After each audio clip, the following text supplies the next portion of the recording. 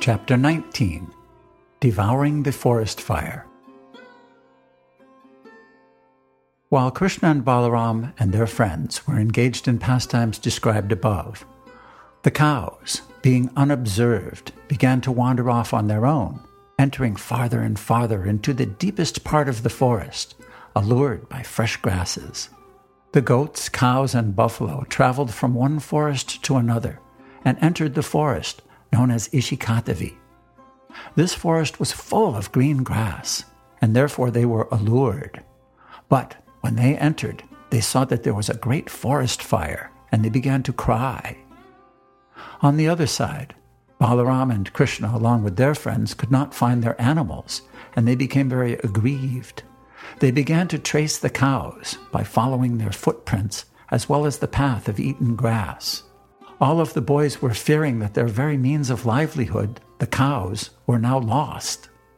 Soon, however, they heard the crying of their cows. Krishna began to call the cows by their respective names, with great noise.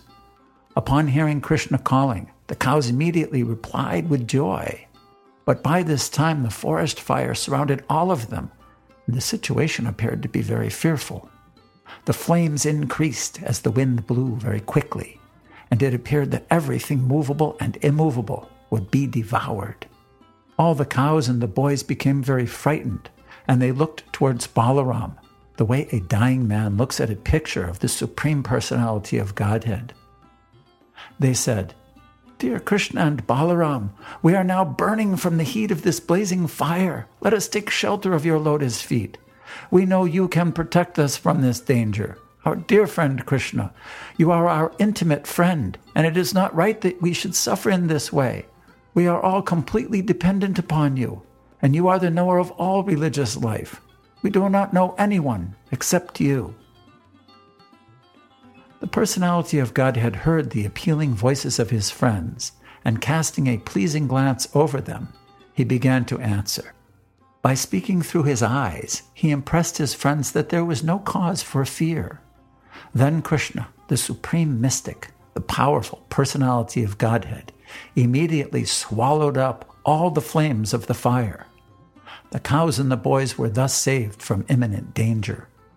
Out of fear, the boys were almost unconscious.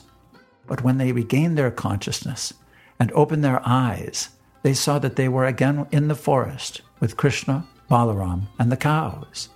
They were astonished to see that they were completely free from the attack of the blazing fire and that the cows were saved.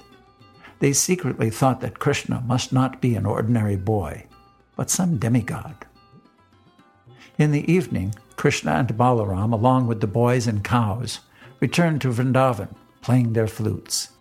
As they approached the village, all the gopis became very joyous. Throughout the day, the gopis used to think of Krishna while he was in the forest, and in his absence, they were considering one moment to be like 12 years. Thus ends the Bhaktivedanta purport of the 19th chapter of Krishna, Devouring the Forest Fire.